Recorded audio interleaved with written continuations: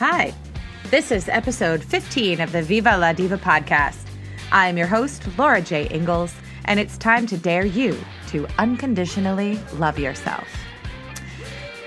So I am super pumped about this episode because I am going out on a little bit of a limb here, and I am going to do something that I had been talking about doing, thinking about doing, and then every time I would think about it, I would be like, oh, is that really where I want to go with this podcast? Is that really what I do? And then I'd backtrack, and then I'd put things off, and I'd wait for perfection, and I'd do what we all do whenever we're feeling like we're really putting ourselves out there, and I worry, is it going to be perfect? What if I make a mistake? What if I say something wrong? And I have really been, and I think to me, when I do those things, it's a sign that what it is that I have to say or the thing that I want to share is actually really important to me.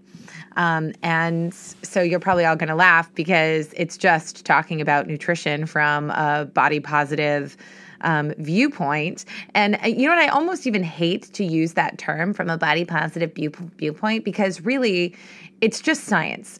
Those of you who know me and as you're getting to know me through this podcast will know that I'm a little obsessed with scientific studies. I think I might be the only person that I know who isn't a scientist who gets really nerdy on like the National Institute of Health website, just for interest.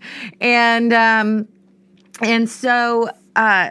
the beautiful thing that science teaches us and it gives us is some facts to work with when it comes to the human body, and that I have found those facts to be very freeing when it comes to the way that I view my body, what my body is doing, and then what I make that mean about myself and who I am. So I'm going to dive in today because I've been saying forever that I'm going to do these nutrition mini episodes. And you know what? I'm just going to rip off the Band-Aid and I'm going to do it. And we're going to start the discussion today. And I'm really pumped about it. And I'm going to challenge each of you every time that I do one of these podcasts where I'm talking about food and the body and not just, what's been going on lately or a related but maybe less scientific idea.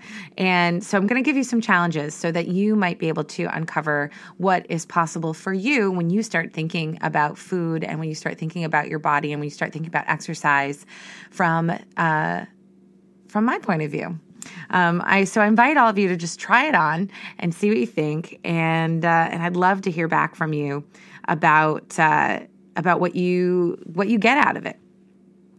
So the thing I really want to open up with is when I think about food and when I think about nutrition, I really always try to remind myself to come back to this concept of thriving, that I want a body that thrives. When I think about what I want out of life, I want adventure, I want travel. I love races and running and triathlons. And, I love that when my nephew comes to visit me, I'm never too tired to just play with him all day long. And he's 3.5 and he is a ball of energy. And I love that, there's a little 7-year-old girl in my life now, my boyfriend's daughter, and, she's got so much energy. And I love that I feel like I can keep up with her, no sweat. And thriving to me means that whenever adventure presents itself at my doorstep, I never have to say no because I'm worried that my body won't let me do it. Thriving to me also means really cultivating a sense of balance. It means cultivating, good quality sleep so that when I wake up in the morning, my mind is fresh and sharp and ready to go, and I can manage my time and myself and my schedule, and that's all part of thriving. And my relationships with other people, whether that's my mom or my sister or my significant other or my friends, that there is health and well-being within those relationships. And so when I sit down and I think about food, I really have come to understand that what I eat plays a direct role in the functions of my body, and the functions of my body are the things that allow me to thrive. And what was really brilliant about that is that at no point in my life when I was weight loss dieting, so when I was in my teens and my early 20s, and I was constantly on that yo-yo back and forth, at no point did any diet I ever did make me feel like I was thriving.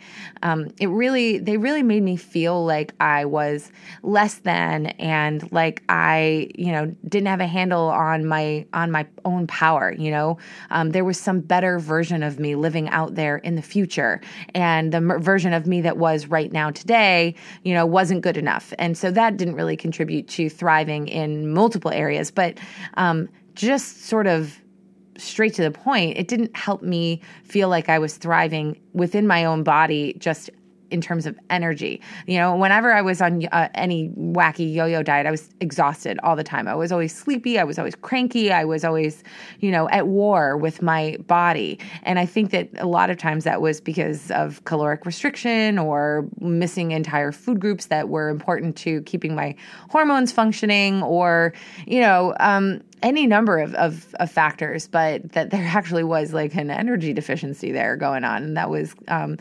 a vitamin and a mineral deficiency that was going on that was making me feel tired. And so I really loved that framework for when I think about eating and food. So food, exercise, sleep, my stress lifestyle, all of these choices matter. And they matter kind of regardless of my waistline. Like if I never lost another pound, or if I, gained 10 pounds, things like food, exercise, sleep, stress, relationships, those things would still be really, really important to me. The other piece of this, though, is that I had to make a big decision about thriving. And thriving to me means making the decision today, right now, that I am attractive, I'm powerful, I'm beautiful, because I just am. That there's no metric, regardless of, whether we're looking at cholesterol, blood sugar, or the number on the scale, there's no metric that dictates whether I'm attractive, powerful, or beautiful, because those things are just because they are. They are not at all related to my waistline or to my, discipline with my eating habits, or even my exercise habits. I am those things because I choose to be those things. And I feel like if I didn't have that right within my heart, it wouldn't matter what my body looks like, because I would always feel less than. And so giving myself that gift, I think some of us feel worried that, if we say I'm okay the way I am today, it means that we'll never, quote, do the right thing for our bodies and, get out there and go for a run or eat. But the magic, when you just lean into what is and you just love who you are today, right now, is that you start treating yourself with love and care. And that means giving your body the ingredients it needs to perform really well, and not caring what the result is on the scale, but just caring, what that does, because it gives you this gift of like energy and abundance and excitement and clarity. And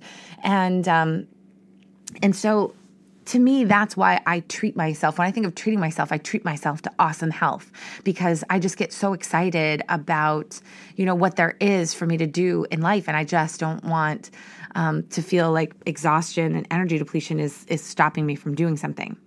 And so I offer this to all of you to try it on, to consider what might open up for you if today, right now, you were enough. That you were beautiful today, to try that on.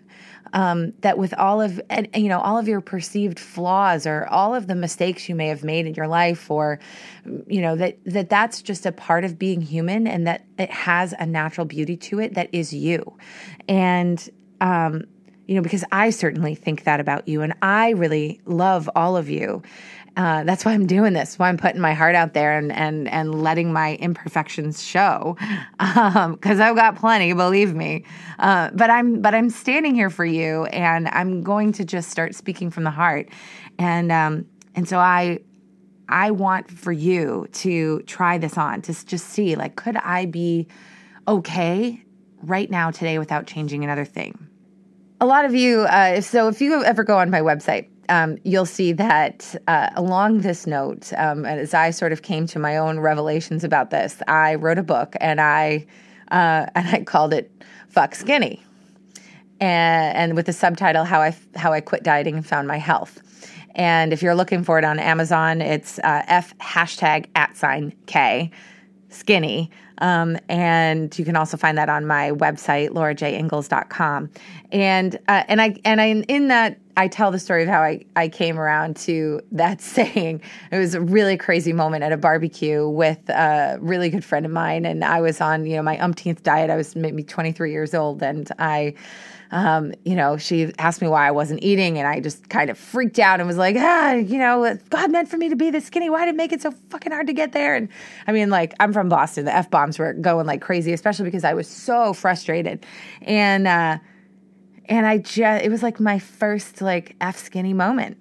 And it really changed my perspective. It started that shift for me. And what was really crazy about it was all that fear that I had that if I, continued to think that I was imperfect, that was the thing that was driving me to make good choices. That ended up being completely false. And as a matter of fact, the more I love myself, the more I realized that saying, F skinny and just embracing my body the way that it is, it doesn't mean that I don't care about what I eat. I actually do care about what I eat. And it also doesn't mean that I don't care about what the scale is telling me. It just means that I really think differently about what the scale is telling me. What I have a problem with is weight loss as a goal. I don't use food as a mechanism to lose weight. I use food as a mechanism to fuel a body that needs food in order to survive, and also to enjoy life. I know that sounds crazy, but there is absolutely a place for indulgences in life. And we have these taste buds that are amazing and can give us just some incredible experiences if we can lay aside the guilt and just be in the moment with ourselves every once in a while.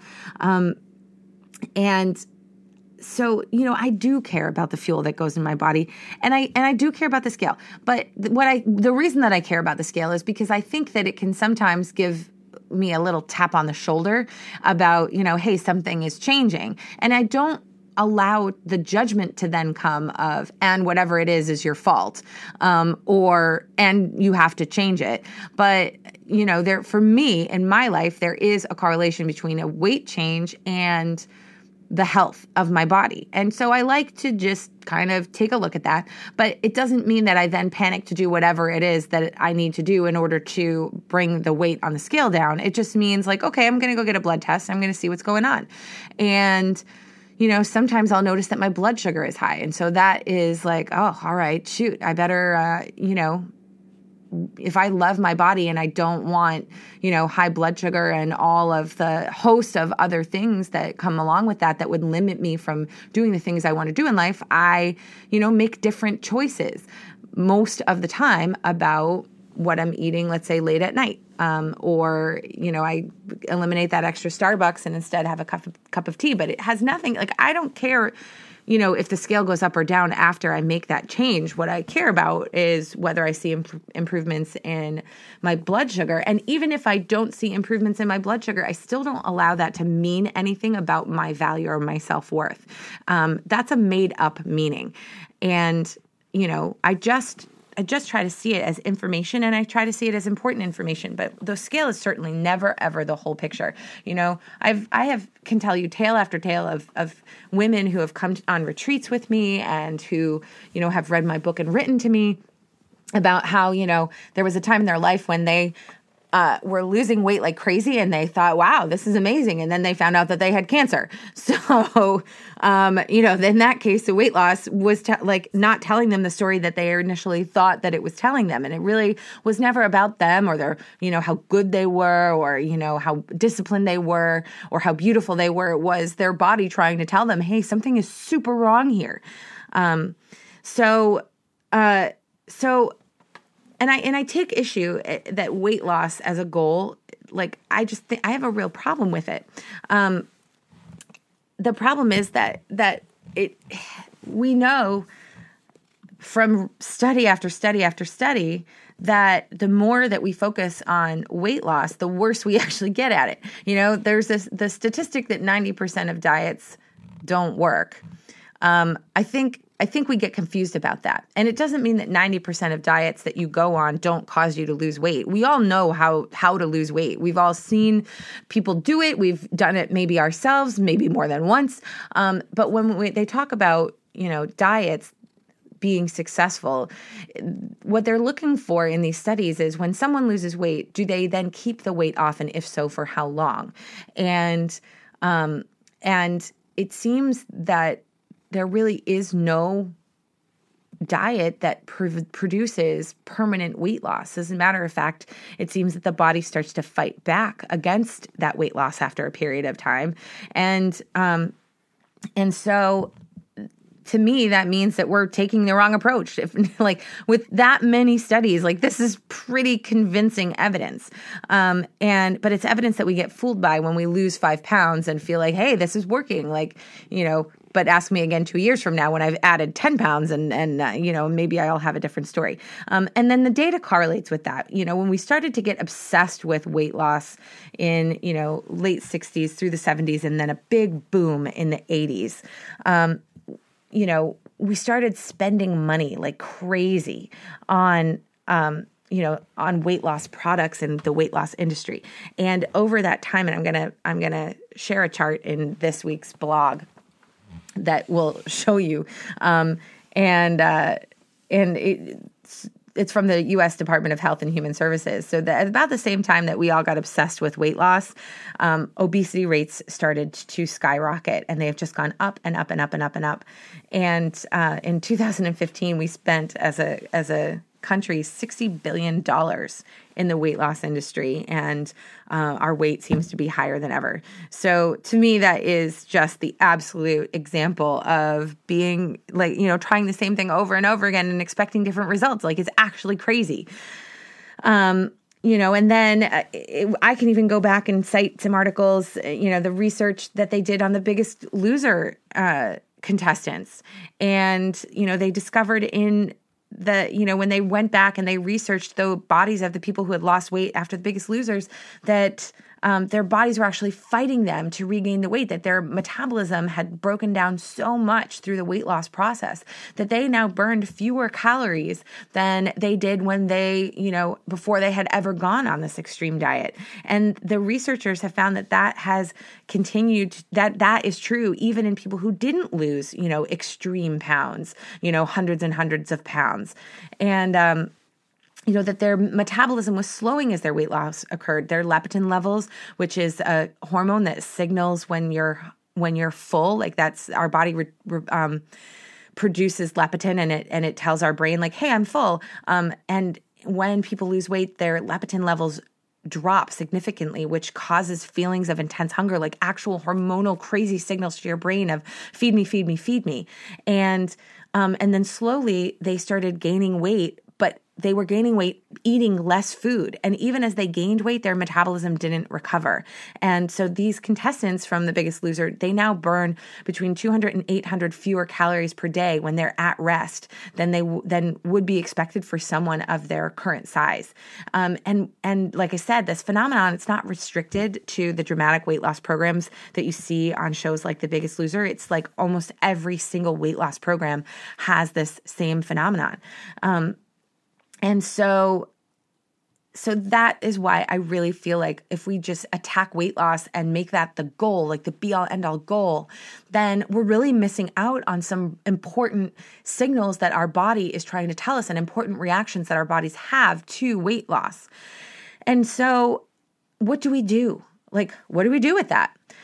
So for me, that means that it's not like give up, throw in the towel and eat cookies, although I certainly do eat cookies every now and then because they're delicious. And like I said, I'm a human in this society and I have taste buds and I want to enjoy life. But what it does mean, you know, that's not something that I do all the time because I want to be healthy. I really, really do. I want to be able to run marathons and chase kids around and maybe even have a kid myself someday. So that meant that I had to tackle this idea of how do I measure healthy when we don't really have a language currently that has healthy included in it, because our language about healthy is all around weight loss. So if I'm not talking about weight loss, how do I measure healthy?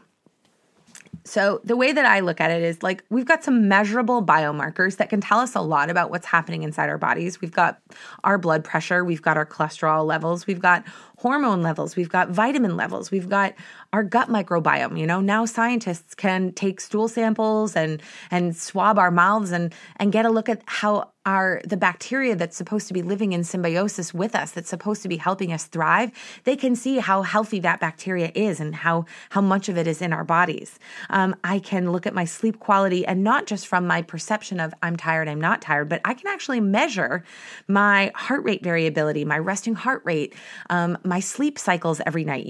Our devices, everything from Fitbit to I wear a Whoop. I'm an ambassador for Whoop. My Whoop tells me so much amazing information about how I'm sleeping and how I'm recovering. That's raw data that has nothing to do with my subjective ideas. I can look at my body temperature. I can measure my athletic performance day to day, month to month, year to year. So this is just a small portion of measurable biomarkers that I can use to kind of determine how I'm doing in terms of health. And then we have our subjective biomarkers. So not even, and all the sciencey stuff isn't to discount the way that I actually feel day to day. My energy level, my moods, my skin quality. When I look in the mirror and I look at my skin, do I have that glow, or do I feel like bleh? My digestive comfort. How does it feel when I eat food? My bowel movements. There's like charts galore about how to look at your poop, but I can tell when my body changes. I know immediately. My bowel movements was how I figured out that I was lactose intolerant. I can look at my perceived rate of exertion in my athletic performance, and I can gauge how I feel in recoveries mode. When I've been working really hard and I go to bed, and when I wake up the next day, like what do I feel like, and how do I feel going out for that next workout or that getting through that next work day. So there's lots of different ways that you can measure health. And beyond that, I would ask you, how do you measure thriving? How do you measure that sense of well-being? What other measurements could you make that had nothing to do with the scale that would tell you whether you're thriving or not? And I'll bet you that there are probably a lot of them. So before I get into the nitty-gritty of actual, what I think about different food groups, my challenge to you, and my thing that I would love for you to create a possibility around, is to stop shoulding all over yourself. So that's SHOULD, should. I don't really want to hear about what all the things that you quote should do.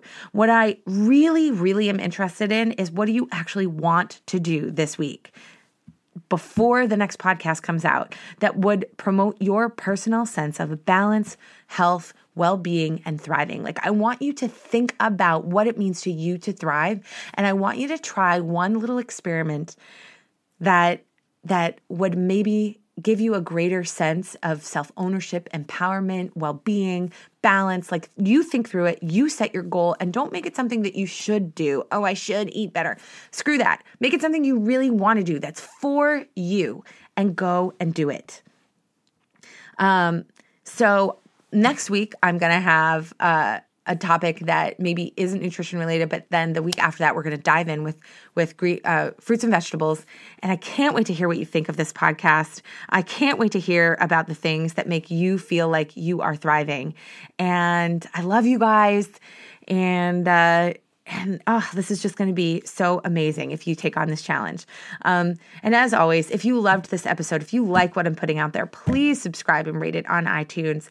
Give me a 5-star rating. Throw in a comment of tell me in the comments what it means to you to be thriving. If you were to say today, I'm ready to thrive and I love myself the way I am today, what would that look like? What would that open up for you? What would be the possibility in your life? Put that in the comments. I would love that. And ask your friends about it. Listen, give them this podcast to listen to. And you can also find me on Twitter. You can check things out on Instagram. I'm LJ Ingalls on Instagram and Twitter. My website, again, is laurajingalls.com. There's podcast episodes up there. My book is up there. TEDx talk is up there. The Reebok documentary is up there. So much stuff. I'm going to be adding more. I've already relaunched a blog. I can't wait for you guys to check that out. And until next time, viva la diva.